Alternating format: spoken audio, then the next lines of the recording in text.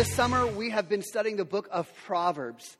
We've looked at the Proverbs and said this is wisdom for living, a wisdom for everyday practical areas of our lives. One of the things that we've said about wisdom is wisdom has nothing to do with IQ. Wisdom has nothing to do with life experience. Those things are good and helpful of themselves. But wisdom is different. In fact, wisdom comes from, we studied this the very first week, the fear of the Lord is the beginning of wisdom. And wisdom comes when we allow God to be God over all the areas of our life. And so when we're looking at all these different areas of life, we're looking at our words, we're looking at our money, we're looking at our friendships, we're looking at how we work. We're looking at all these areas of our life and saying, God, how can I allow your wisdom to speak into this area of my life? God, how can you be Lord of my entire life? One of the things as we're getting close to ending this series, one of the things that I'm facing is, man, there's a lot of topics that I wish we could cover. And we just don't have enough time. And so we said this the very first week, and I'll say it again. Man, even if this is the best sermon series I've ever preached, which there's not much to go on. I mean, that's setting the bar pretty low. Even if this is the best sermon series you ever heard, listen, it still will not have the same impact on you as if you actually get into your Bible and you read these truths for yourself. Proverbs is simple. There's 31 days in a month. There's 31 chapters in Proverbs. And so what I would recommend you do is whatever day today is, the 19th, you read chapter 19 of Proverbs and go throughout the entire month.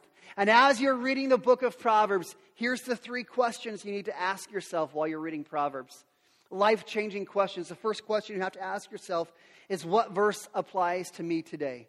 As I'm looking at chapter 19, there's going to be some of these verses that I just read over, and there's not much connection to it. But as you're reading those verses, man, what verse specifically applies to where you're at, to your situation, where you are today? What applies to you? Secondly, the question you have to ask yourself is, where have I seen this in the life of others? For example, Proverbs 13:3 says, one who guards his mouth protects life.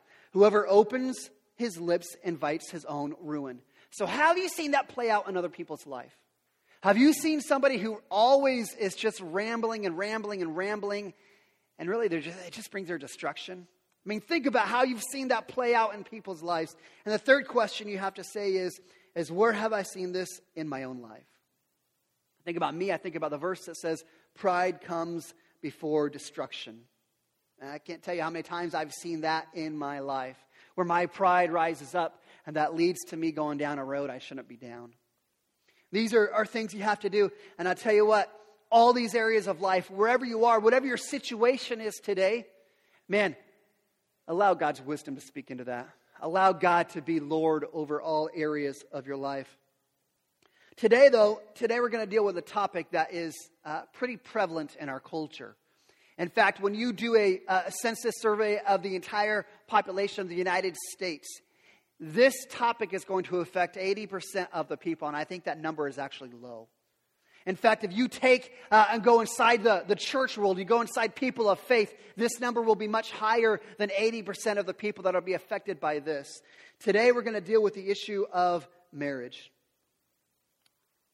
What's fascinating is even though in America 80% of people are going to get married, half of those marriages are going to fail. Half of those people are going to struggle through marriage. Marriage is a beautiful thing. Marriage is potentially one of the most intimate relationships that we will ever be in. And it can literally be the most fulfilling and joy-filled relationship that you will ever experience. On the other hand, that's not always all of our experiences. Marriage is difficult. And marriage is hard. In fact, Socrates, maybe you know a guy by the name of Socrates, he said this. He said, by all means, marry. If you get a good spouse, you'll be happy. If you get a bad one, you'll become a philosopher. Think about that. I want to be sensitive as we deal with this issue of marriage. Here at our church, the last 3 weeks, we've had 2 marriages, which has been phenomenal to see in our church. And it's been exciting. But I also recognize that there are some in this room who are going through a hurting time in their marriage. There are some who this is a difficult season. There are some in here who have said, man, I've longed for that companionship. I've longed for that relationship, and the Lord just has not brought it. And I want you to know today, I want you to know I see you. I want you to know that you are loved, that you are not alone. That today, as we have this conversation on marriage and God's wisdom for it, listen, there's no condemnation for what you're going through today. What I want you to hear is hope. I want you to hear the hope that God gives to every one of us. I want you to hear the hope that God gives to the picture of marriage. Now, Proverbs has a lot to say on this issue of marriage, of husbands and wives. We're going to be looking at a couple of primary texts. The first text we're going to look at this morning is Proverbs chapter 31. This is primarily targeted towards the ladies. In fact, Proverbs 31 would almost be like a climax to the book of Proverbs. You have this picture, this praise of this excellent wife. This wife would be a role model for wives. And you say, well, how does she become a role model for a wife? Well, you look at how Proverbs 31 describes this woman. She works hard. She helps the poor. She speaks wisely. She helps her family. And the principle that you see from Proverbs 31, this is a woman who gives herself away entirely for her family. She gives herself entirely away for her family and to her community, completely selflessly. Now, when you're dealing with Proverbs 31, I feel like there's a couple of clarifications we need to throw out. Because I know there's some women sitting in here today saying, well, that's not fair. Like, there's a whole chapter detailing, like, the perfect wife. What about the men? Like, where's the chapter I can point to my husband and say, look, this is what you need to do? Well, this is where you have to remember the original audience for the book of Proverbs. The book of Proverbs is a father giving wisdom to his son. The whole book of Proverbs is written to the man. So, ladies, you've got one verse. Gentlemen, we've got 30 chapters. We've got 30 chapters detailing what we are supposed to look like. Man, this applies to every one of us. And listen, I know there's some men in here who are sitting here saying, man, I wish I had a Proverbs 31 wife. I wish I had a Proverbs 31 wife. Nobody say amen right now. Man, that would be a bad decision. Listen, you don't order that kind of wife on Amazon. It doesn't work that way. In fact, this kind of wife is not a new wife. A Proverbs 31 woman is an experienced wife, an experienced mother who's got her fair share of failures as well as victories. In fact, I would actually say that Proverbs 31 demonstrates a woman that is well loved, a woman who is well cared for. So men, if you're looking at Proverbs 31 saying, man, I want a wife like that, man, here's the secret, okay? You pursue being a Proverbs chapter 1 to 30 type of man. And God's grace, you may end up with a Proverbs 31 woman. It's kind of the way it works. Husbands, ladies, they've got chapter 31. Husbands, we've got chapters 1 through 30. That's a lot for us to look at. So what we're going to do today is we're going to kind of focus on Psalm 112, which is almost a great summary of what it means to be a good husband. It would be maybe a companion chapter to Proverbs 31. In Psalm 112, you're going to see that this husband is gracious, he's merciful, he's righteous, he's generous. You're going to see that his children are blessed. He is financially stable. He lends freely. He gives to the poor. These are the types, this is the type of man that we are called to be. And so as we're looking at our text today, I want to give you a summary idea that you can kind of hang your hat on throughout the week and begin to think about, what does this look like in my life? And this is an idea that would be consistent throughout Scripture, but I want you to look at Proverbs chapter 24, verse 3. Solomon says to us in Proverbs 24, he says, by wisdom a house is built. By understanding, it is established. And here's the idea I want us to understand this morning, is that a fulfilling marriage, a joy-filled marriage, a good, robust marriage doesn't just happen. A good marriage is cultivated. It is worked on. It is developed. It is cultivated through faith and sacrifice. Hard work. Through love, through sacrifice, and through grace. I want us to understand that when we look around and we see other marriages and they look so wonderful, listen, those don't just happen by chance. Those marriages that we look at and say, man, I wish we looked like that. Those marriages are cultivated. In fact, do you know the word husband? You know where we get this word husband? It comes from the English word husbandry, which actually means to cultivate. It carries this idea of cultivation. So husbands, your role in by nature of what you are called is you are called to cultivate or to nurture your wife. Think about the newlyweds in this room. Listen, your wife should flourish under your leadership. She should flourish. Now I want to just throw this out right now. We're not going to be able to touch every issue on marriage today. We're going to give a summary, some ideas from Proverbs. But the reality is I know that there's a lot of different people in different seasons of life. There's people whose marriages are struggling and they're barely hanging on. There's people in here who are longing for a marriage. There's people in here who things are going good, but they're entering a new season of life. Now the kids are out of the house and now I'm with my spouse all the time. And so what I want to do is I want to invite you to think about where you are in your relationship. If you were to have an opportunity to look at someone older. Again, Proverbs is a picture of an older, godly father giving wisdom to a young man. Have you had the chance to ask somebody who was older and wiser than you? Question about relationships. Question about your marriage. Question about your singleness. Question about your hurt and your heartache and the issues. What question would you ask? Because I'm excited because 2 weeks from today, we're going to do something different here at Restoration. We're going to do a panel discussion where what I want you to do is I want you to think about where you are in your life right now. We're dealing with relationships. And I want you to think, man, if I could ask a question. These are anonymous questions. I want you to email this address up here. Questions@restorationyakima.com. Anonymous way to email in a question. And we're going to throw these questions out to our panel. And ask our panel, hey, what godly wisdom can you give for this scenario? Here's what somebody wants to know. Here's where they are in their relationship. Can you give us some godly wisdom in there? Hey, I don't care if you are a teenager longing to be married someday or you're afraid of being married. I don't care if you're on the heels of divorce and you're broken and bitter. Or maybe you're in a season of life where things are just changing. Think about what you would want to hear. Think about what kind of wisdom you'd want. Ask that question. Let our panel wrestle with it. Because I guarantee that there's other people in this room who are wondering the same thing. Struggling through the same thing. So I'm excited. September 2nd, we're going to do a panel discussion. Please email in your questions. Next week, we're going to look at the issue of parenting. Proverbs looking at parenting. And we're going to do the same thing. We want you to think about the questions you would have about parenting.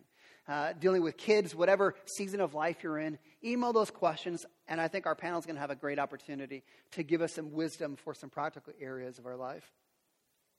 But today, the goal is that we would learn how to cultivate a fulfilling marriage. And we're going to look at 3 ways out of Proverbs on how we can cultivate a fulfilling marriage. And the first way that we will cultivate a fulfilling marriage is that we have to pursue what I would call marital awe. Okay? Pursue marital awe. Proverbs 31, I want you to see this. This is, again, Proverbs 31, this is for the ladies. It says, charm is deceitful and beauty is vain. But a woman who fears the Lord is to be praised. Did you hear that? Same thing for husbands. You turn a few pages to Psalm 112. Verse 1 says, blessed is a man who fears the Lord, who greatly delights in his commandments. Psalm 112 verse 7 says, he is not afraid of bad news because his heart is firm, trusting in the Lord. Do you see the key here? Do you see that? These are things that should be underlined, highlighted, starred in your Bible. Grab your neighbor's Bible, grab your spouse's Bible, and underline it for them. Listen to this. There's a fear, there's a trust of God.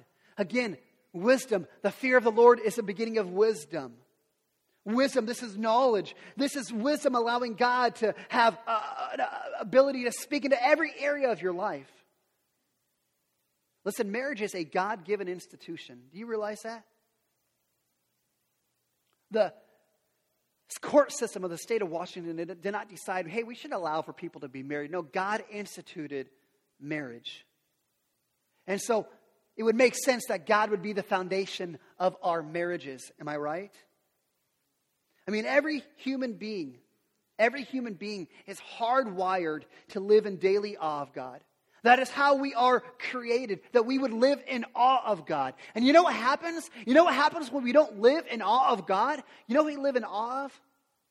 Ourselves, most of the time.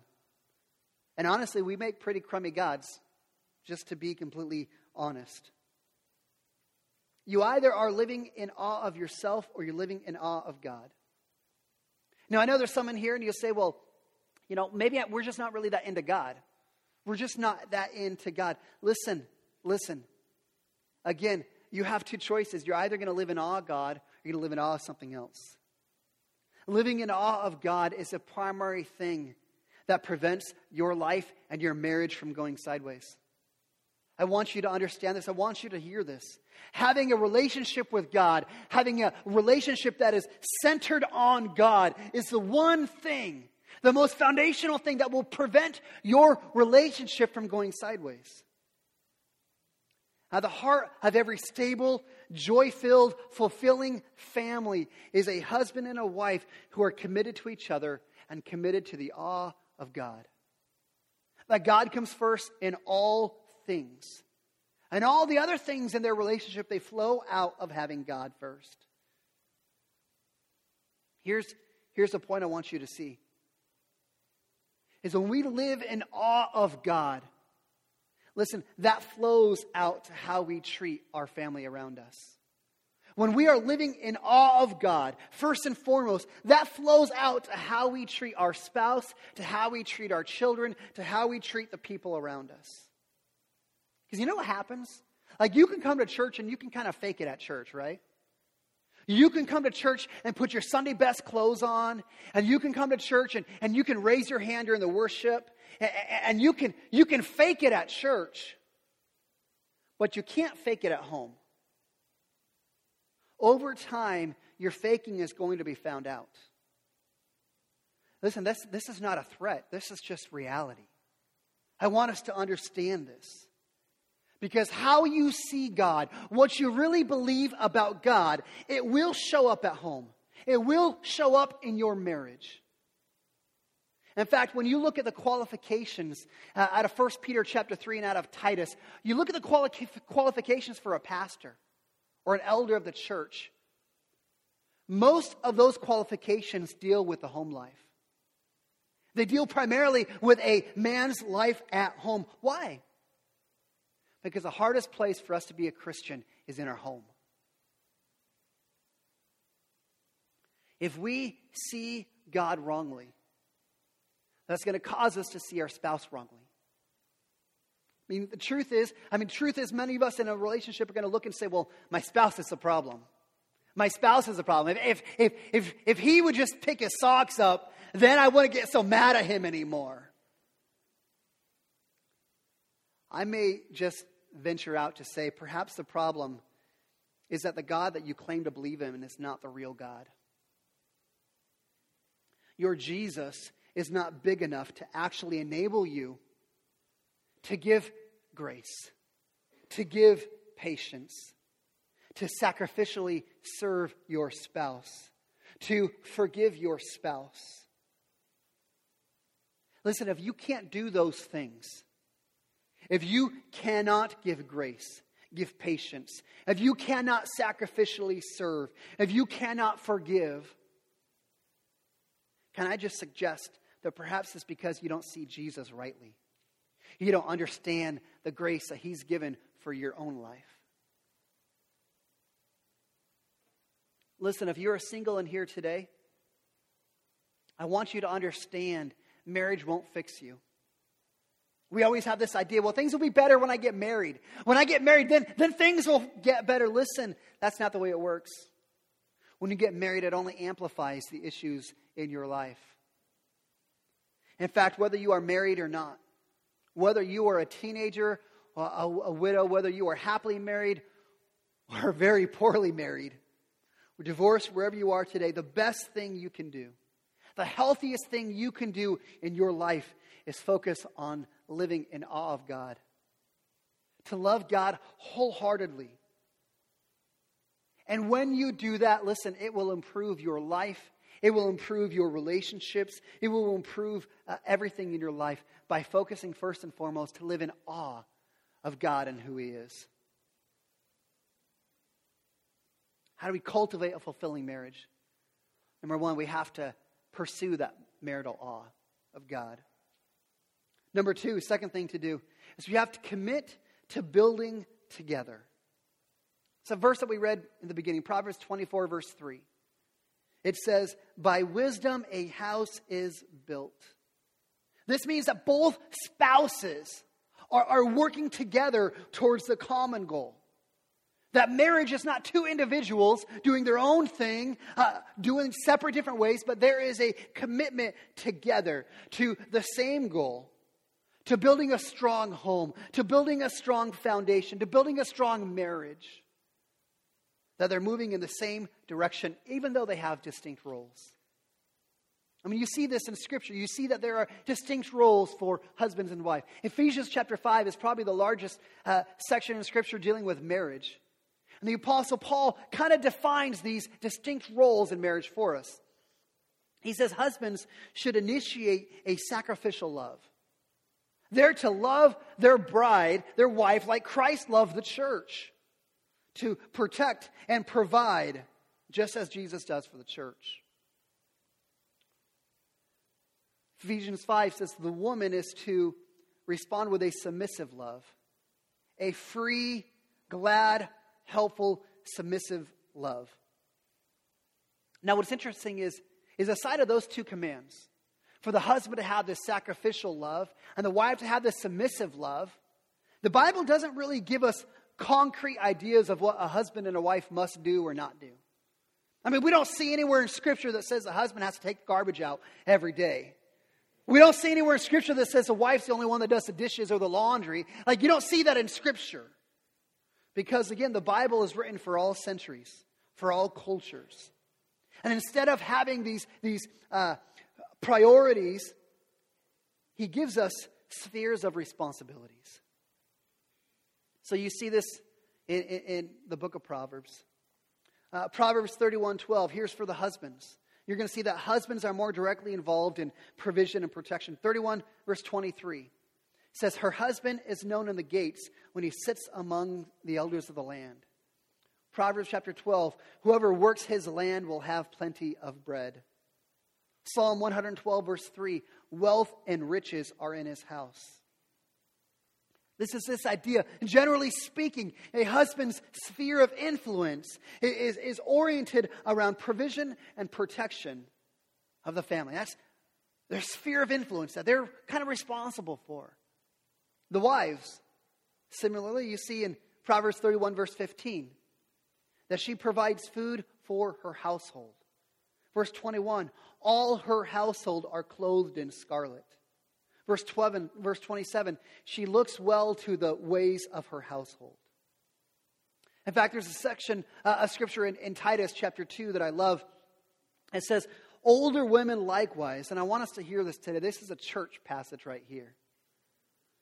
Older women likewise are to be reverent in behavior. They are to teach what is good, and so train the young women to love their husbands and their children, to be self-controlled, to be pure, to be working at home, kind and submissive to their own husbands, that the word of God may be reviled. You see, the older, mature mothers and wives, they are to be training the newer mothers and wives how to understand their sphere of influence. That a wife's sphere of influence is primarily going to be related to the home life. Primarily related to the home life. Now, I know that we live in the 21st century. We're like, hey, those are kind of archaic. Like, we don't really go by that. So what does this look like for us today in Yakima, Washington, 2018? When we consider the fact that God has given us these spheres of God-given responsibilities, I want us to understand, number one, priorities. You always have to start with priorities. Again, if we are living in awe of God, if we are allowing God to be God of every area of our life, that we need to align our priorities with God's priorities. And if God says, husbands, this is your role, this is just a sphere of influence, husbands, we need to embrace that. Wives, we need to say, if I'm going to live in awe of God, that means I need to submit to the sphere of influence that God has given me. Listen, this has nothing to do with education, with potential, with ability. This has to do with what God has called us to. The second thing to help us understand and apply this in our relationships is I want us to understand, hey, listen, this is not a 50-50 thing. God's not saying, yeah, man, you do the 50%, you do your part, then you're done. And wife, you do your 50%, and then those two together equal 100. That's not the way it works. When you are going to commit to building together, that means that everybody gives 100%. That means that when you've gone, and husband, that means, this is what it means for you. When you've gone and you've worked and you've provided and you come in with a paycheck, it means you just don't go sit on the lazy boy and watch the Mariners game. It means you get up and do the dishes. You get up and help fold the laundry. It means that you have your sphere of influence you're responsible for, but you don't stop there. You work together. Again, here's our common goal. Here's what we're working together. And I'm going to give sacrificially to your area to help you be successful in your area as well. Well, what about wives? Does this mean because a wife is, her sphere of influence is homeward, does that mean she shouldn't work outside of the home? I would say, I don't think Scripture necessarily says that. I would say if you can work outside of the home without sacrificing your primary God-given responsibility, then go for it. But this is where a marriage, you have to be committed to building it together. Whatever it takes. There's seasons of life. Seasons of life where things are happening and you're going to have to step up in areas. You have to help fill some of the void because, again, it's not 50-50. It's we're working together wholeheartedly 100% to the common goal. Do everything I can to get us there. So we're going to cultivate a marriage like this. A fulfilling marriage. Number one, live in marital awe of God. Number two, commit to building together. And number three, pursue marital oneness. This is, in fact, the essence of marriage. In Genesis chapter 2, God creates man. God creates him a wife, Eve. And he said, the man shall leave his father and mother, and the two shall become one. Now, if you're an engineer in here, a math-related person, you know 1 + 1 = 2. Except when it comes to marriage. Because God says 1 + 1 = 1. We're to pursue marital oneness. That there are things that we need to do in our relationships that will cultivate that type of oneness in our marriage. First thing we can do to cultivate that kind of oneness in our marriage is to pursue active love. Proverbs 15:17 says, better is a dinner of herbs where love is than a fattened ox and hatred with it. Amen to that? You ever had dinner that night? Love is an action. Love is not a feeling. We go through these seasons where I just don't feel in love with you anymore. Listen, love is an action. You choose to love. Listen, your feelings will follow. You choose to love, your feelings will follow. Listen, if you're married in here today, would you just be willing to ask your spouse? Say, how can I intentionally and specifically love you today? What could I do that would speak to you? That would be an act of love for you today. Second way to cultivate marital oneness is through uplifting words. Uplifting words. I love this in Proverbs 31, verse 28. It says, her children rise up and call her blessed. Her husband also, and he praises her. It says her children rise up and call her blessed. The kids show her respect. They encourage her. Where do you think they learned that from? They learned that from Dad. They learned that from watching Dad continually praise his wife, continually encouraging her. Listen, this is one of the most practical ways to husbands. You want to cultivate your wife. You want to help her be all that God has called her to be. One of the most simple things that you can do is to cultivate a tone of praise in your home. Which means there's no more put-downs. Which means there's no more fault finding. Which means your sarcasm has got to stop. Which means your insults, and maybe for you husbands, which means your neutral silence doesn't continue. You want to cultivate marital oneness in your marriage. Listen, give those uplifting words to your spouse. Build them up. You know what happens on the opposite side when you don't do that? Proverbs 21:9 says, it is better to live in the corner of a housetop than in a house with a quarrelsome or a nagging wife.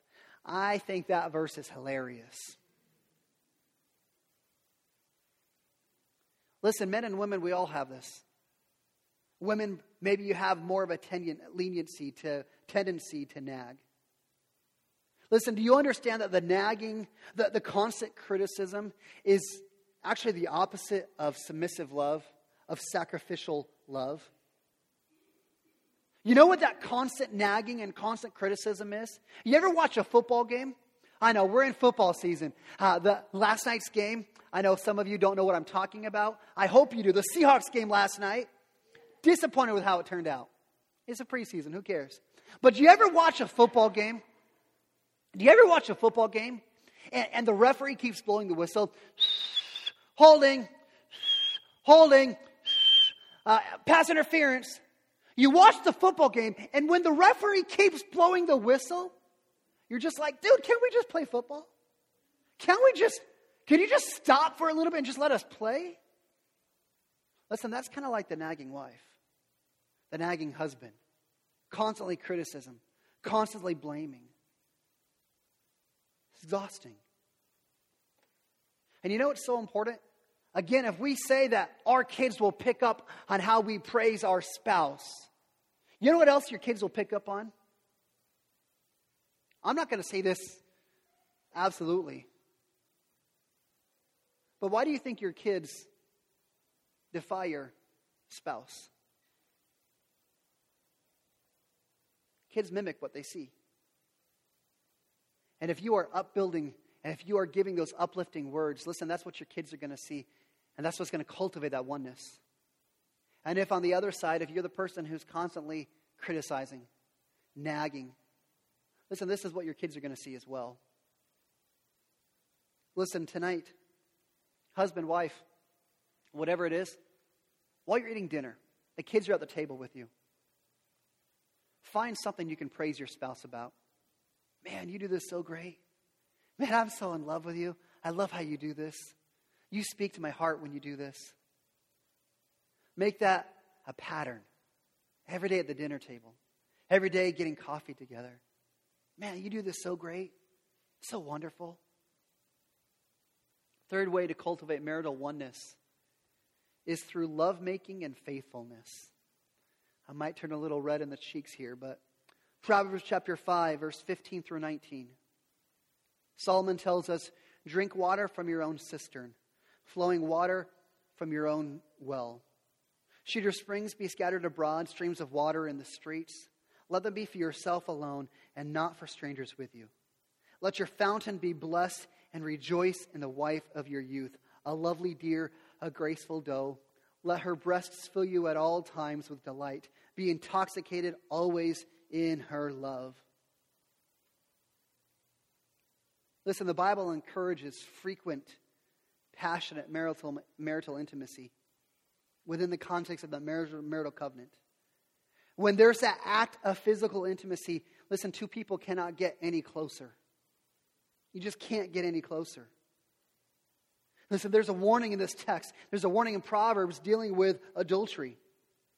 Solomon, again speaking to his son, he warns repeatedly of the temptress, saying, hey, there's a woman who's cowering, and there's going to be a temptation to go and find her at night, to go to her house. And he says, listen, don't go there. It destroys marriages. It destroys families.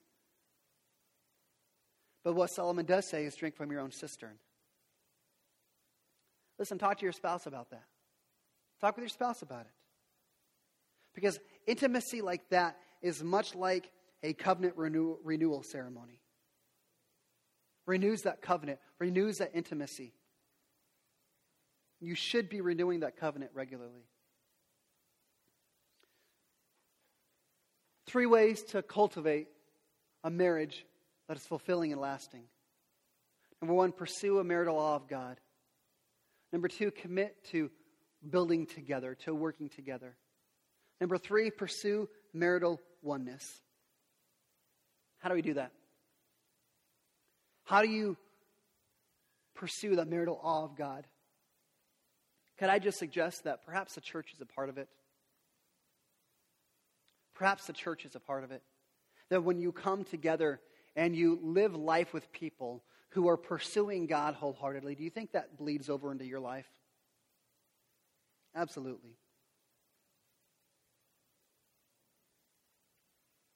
That joint commitment, working together. Listen, do you understand your sphere of influence that God has given you? Again, this isn't 2 people that are half committed to things working out. This is 2 people 100% committed to doing whatever it takes. So you should ask your spouse today, listen, honey, how can I grow in my sphere of influence? And how can I encourage you in your sphere of influence? How can I make you successful? Cultivating marital oneness. Listen, what are the words that are coming out of your mouth? Even as a single person. Are you a person who is constantly finding fault? Are you a person of praise? Listen, if you are, wherever you are today, if you're a happily married person, if you're a miserably married person, if you're divorced, if you're single, if you're widowed, I want you to know the picture that God gave when He gave us marriage. That marriage is a picture of how Christ loves the church. It's the ultimate marriage. That you and I, we come in filthy. We come in shameful. We come in diseased. And we are bankrupt. That's our natural state. That is how we approach God. And then I want you to picture the perfect man or the perfect woman comes along. This person's good looking. They're fit. They're funny. They're rich.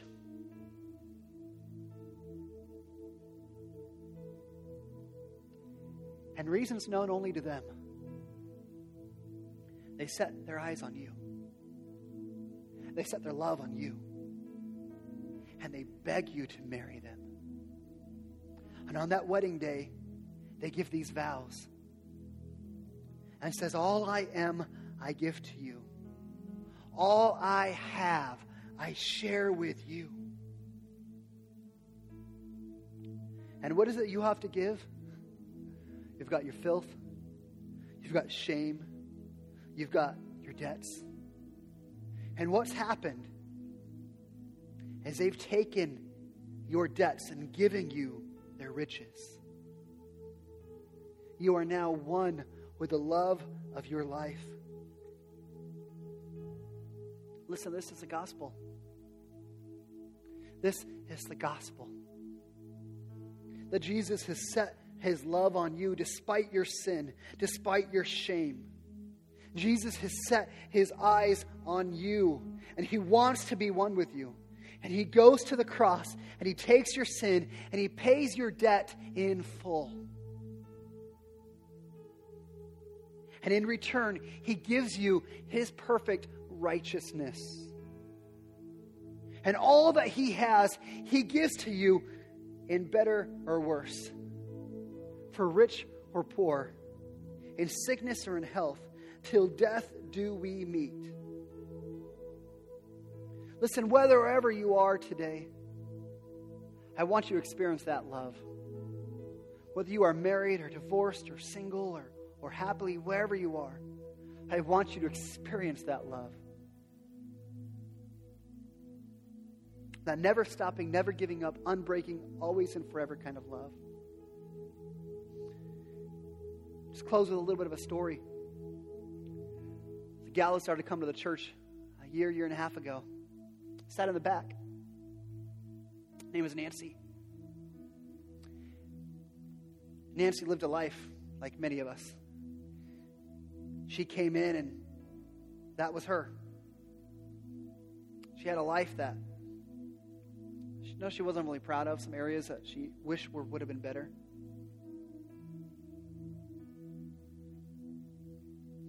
She understood that God set his eyes on her. Kept coming for a year. We had a chance to love on her, to get to know her.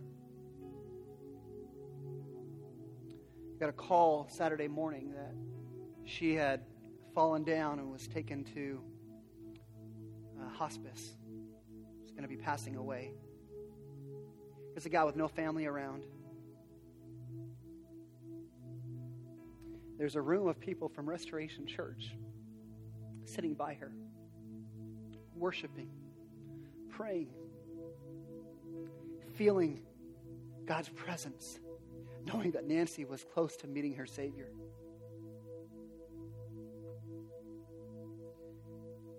That is the marital oneness that God offers every one of us. That peace, that love. That's what I want you to experience today. Let's pray.